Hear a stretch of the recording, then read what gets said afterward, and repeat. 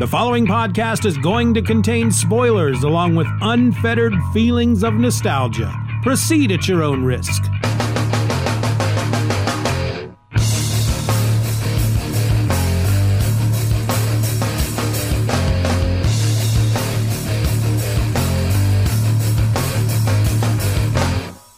Here it is, folks. Grab your socks and hide the clocks. It's time for Event or Else, the podcast where I go through most every major Marvel and DC event, one issue at a time, so you don't have to. I'm your host. My name is Steven, and we kick off this new podcast with the event that started it all.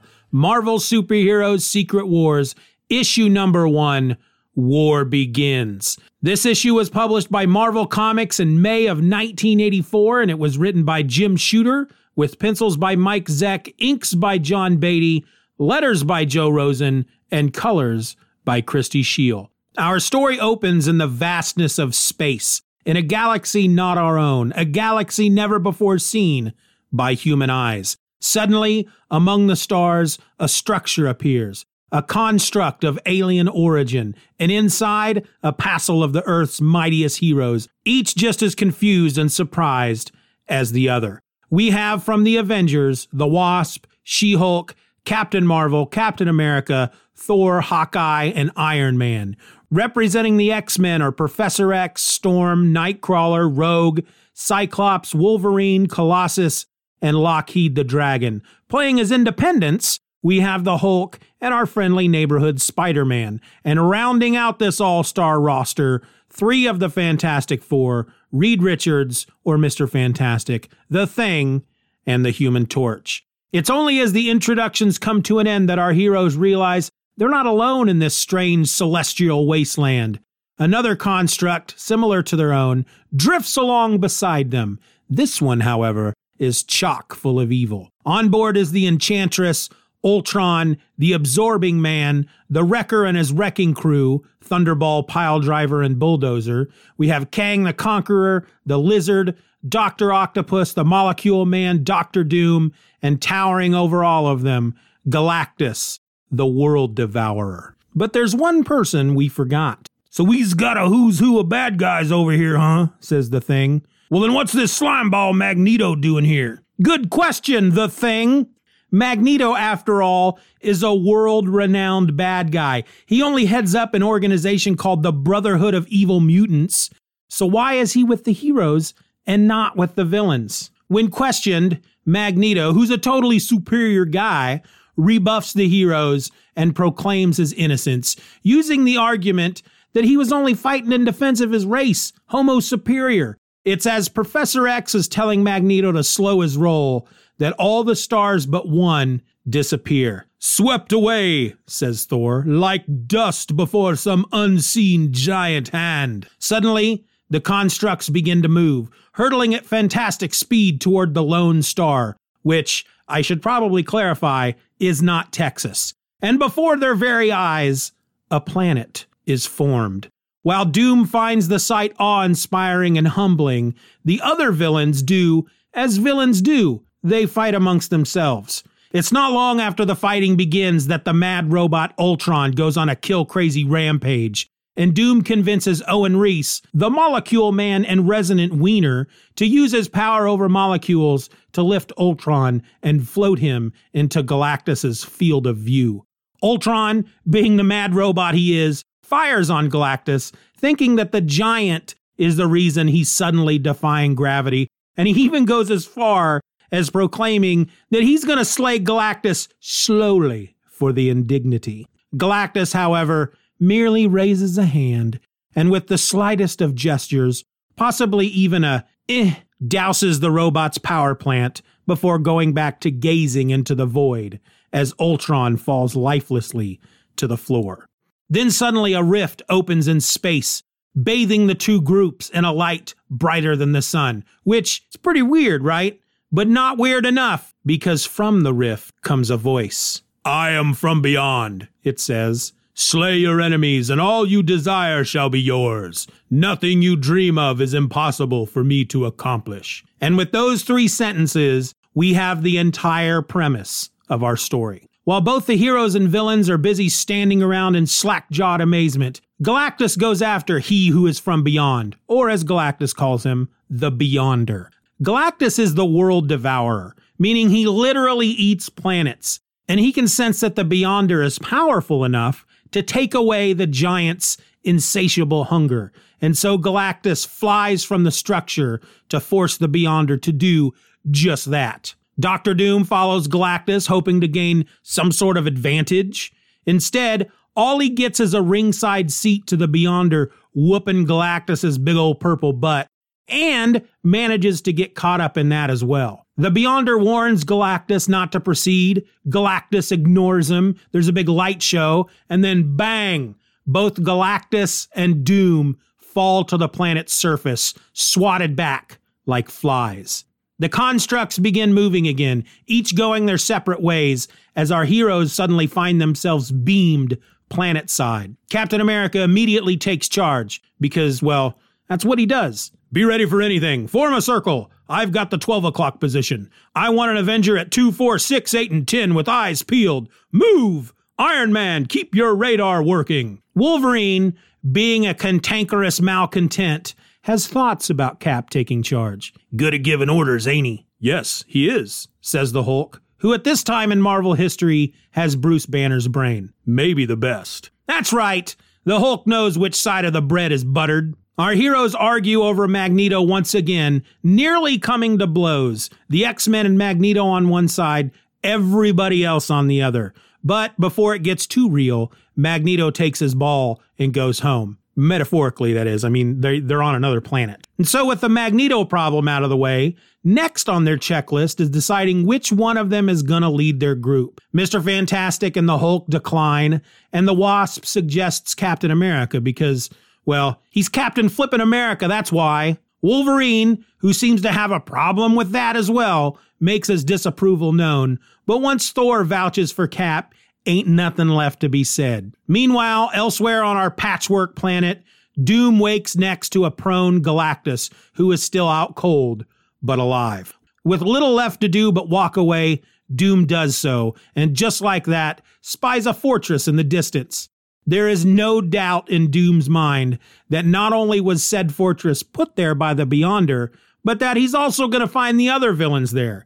And so he sets out at once, and sure enough, he arrives to find his fellow evildoers. The Wrecker announces that they've all talked, and with but a few exceptions, they all agree that Dr. Doom should lead them, that with him in charge, they will surely gain the prize that the Beyonder promised them. Doom tries to explain to the villains that there's more to all this than the prize, when he's suddenly interrupted by the Molecule Man. You mean we aren't going to fight for the answer to all our dreams? I want a nice house and a yard and lots of friends and maybe even a girl, one who likes me, and ow! Doom slaps him aside. Ignore your petty dreams. To fight is to prove we are but microbes on a slide. We must transcend ourselves. In other words, Doom wants to use his companions to help him steal the Beyonder's power and become a god. The others, however, think Doom has just suddenly decided to be some kind of wimp, and they start to push back. Doom, logically, shoots him down with the power bolts from his gauntlets, buries them under a few tons of machinery, and leaves. Or at least he tries to. He finds some kind of space airplane and takes off, only to be shot out of the sky by Kang using this big old giant laser cannon. The heroes see the ship being shot from the sky and immediately mobilize to check it out, which gives us probably the single greatest panel in this entire book. Because not all of the superheroes can fly, so some of them need assistance. The X-Men, for example, Rogue can fly, but other than Storm, the rest of them can't. Storm can manipulate the weather, and she can push herself along using the wind. That's how she flies. And so she does the same for Colossus, Professor X, Cyclops, Wolverine, and Nightcrawler. Captain Marvel can fly, the Human Torch can fly, Thor can fly, and Iron Man can fly. And Iron Man is holding a large slab of rock. And on top of that slab of rock is She-Hulk, Hawkeye, and Captain America. Reed Richards is just stretching alongside them. Apparently he can stretch so far and so fast that he can catch up with everybody who's flying. And then the Hulk, who doesn't fly but can leap for miles, is carrying the thing and then he's got Spider-Man following along behind. Spider-Man is basically holding on to a web line that is attached to the Hulk's back, and Spider-Man's just simply saying, "Whee!" When they arrive, they find out that it is, of course, Dr. Doom. And amazingly, he's alive, thanks to his personal force field. Doom, it seems, left the villains to find Reed Richards, or Mr. Fantastic, figuring he's the only one with intellect near Doom's and might have the capacity to understand what they're all up against. Captain America, despite warnings from his companions, races to Doom's side to offer his aid. Doom, being Doom, is offended by the gesture, thinking that Cap and the others pity him. Well, Doom ain't having any of that, and so he fires at them, blasting many of them off their feet, and flies away. The heroes pick themselves up, dust themselves off, and have barely a moment to catch their collective breath when the rest of the villains attack in what is most definitely the cliffhanger ending to this issue. And with our story now told, it's time for the top 3 things to dwell on. The top 3 things to dwell on are 3 moments in the book that I feel need to be given just a bit more thought. They might be funny moments, they might be stupid moments, they could even be moments of serious drama that make me feel a little something in my heart. Regardless, they're moments I think are worth the time to revisit. Thing to dwell on number 3, the introductions. So the moment in the issue where the heroes introduce themselves to each other is it's just a great big bunch of stupid fun. I mean, by this point, they should all know each other, right? So what's the point of this scene other than, of course, introducing the characters to the reader in a very ham-fisted sort of way? But let's pretend for a moment that they don't know each other at all. Reading through the intros is still pretty silly and pretty fun. The Wasp starts us off. Everybody knows us. We're the Mighty Avengers and we're famous. But just in case, I'm the Wasp. And with me are She-Hulk, Captain America, Thor, Hawkeye, and Iron Man, who's really on leave, but is with us anyway. I find that last part curious for some reason. I mean, do we really need to know that Iron Man's on leave? We don't. Not really. It's a pointless bit of information, and I'm really not sure why it's there. But we continue with Professor X introducing his team. The Hulk and Spider-Man each introduce themselves, and then Ben Grimm, the Thing, takes over in what I think is one of the funniest moments of this issue. "We're the Fantastic Four, minus Susie, the Invisible Girl, to you. Stretcho calls himself Mr. Fantastic, if you can believe that. This Crumb's the Human Torch, and I'm the Easter Bunny." Which is, I guess, Ben's way of saying they already know who he is. There's no reason to tell them he's the Thing. They know he's the Thing, which really means, again, they all know who they are. And since the Wasp pretty much told us the same thing up front, I feel like this is just Jim Shooter telling us, yeah, we all know this is stupid, but I did it anyway. Thing to dwell on number 2, Johnny Storm is a jerk. Now, I've never been a big fan of Johnny Storm, the Human Torch. I don't know if this is still a thing, but back when this book was published, Marvel often enjoyed having Johnny pick on Ben, if for no other reason than that he didn't look human. And in many cases, because of his monstrous exterior, to Johnny often meant the Thing had a feeble brain. There are 2 examples of this kind of thinking with Johnny in this book. The first is when the heroes suddenly find themselves on the alien construct in space. Reed Richards gives his theory on how they were all transported from Earth to their current situation, and Reed Richards, being who he is, he uses a lot of big words. When Iron Man doesn't quite understand what Reed is trying to say, Johnny announces, "Just hang out, Iron Man. Reed will get tired of talking in $5 words in a minute, and then he'll explain in English. Then he'll explain it again to the Thing in 1-syllable words." I, for one, have never found it funny when blonde-haired, blue-eyed, good-looking, popular, idol of millions Johnny Storm poked fun at the Thing for being what Johnny considered a dumb, ugly freak. It just always seemed more than a little cruel to me. But he really shows his colors later in the book when Reed suggests that Bruce Banner, the Hulk, lead their group. "The Hulk?" Johnny exclaims in shock. "Hey, no offense, Doc, but it wasn't so long ago that you were a dumb monster, and it's tough to shake that mental image." Johnny Storm, ladies and gentlemen, world-class jerk.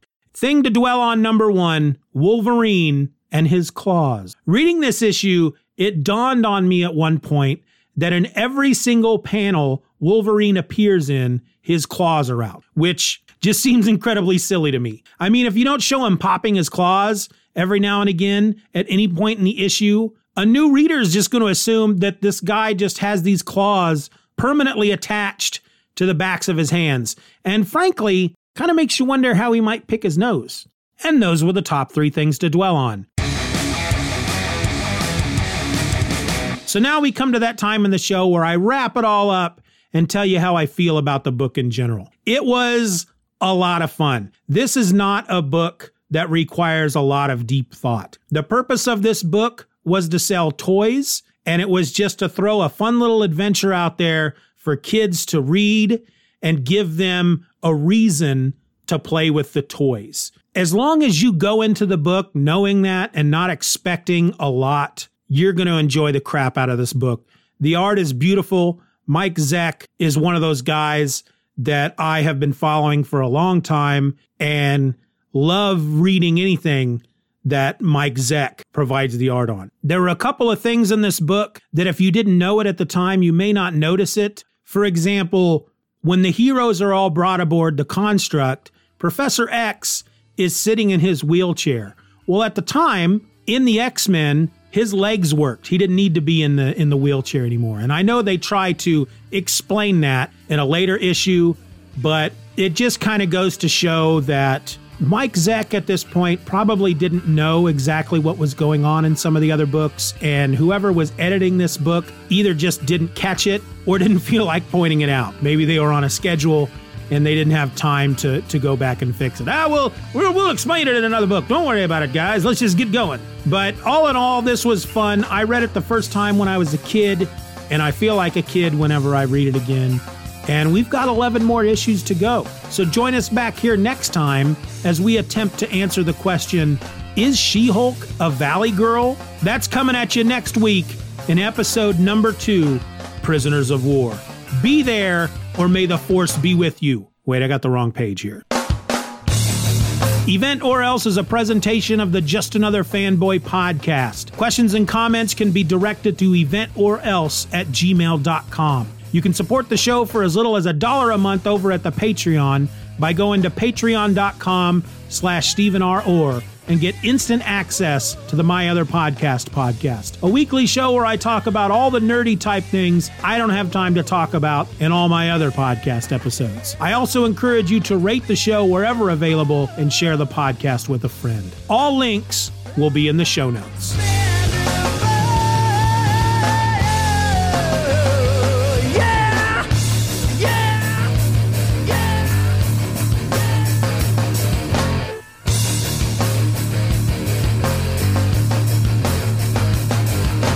All right, I love new clothes. I'll see you later.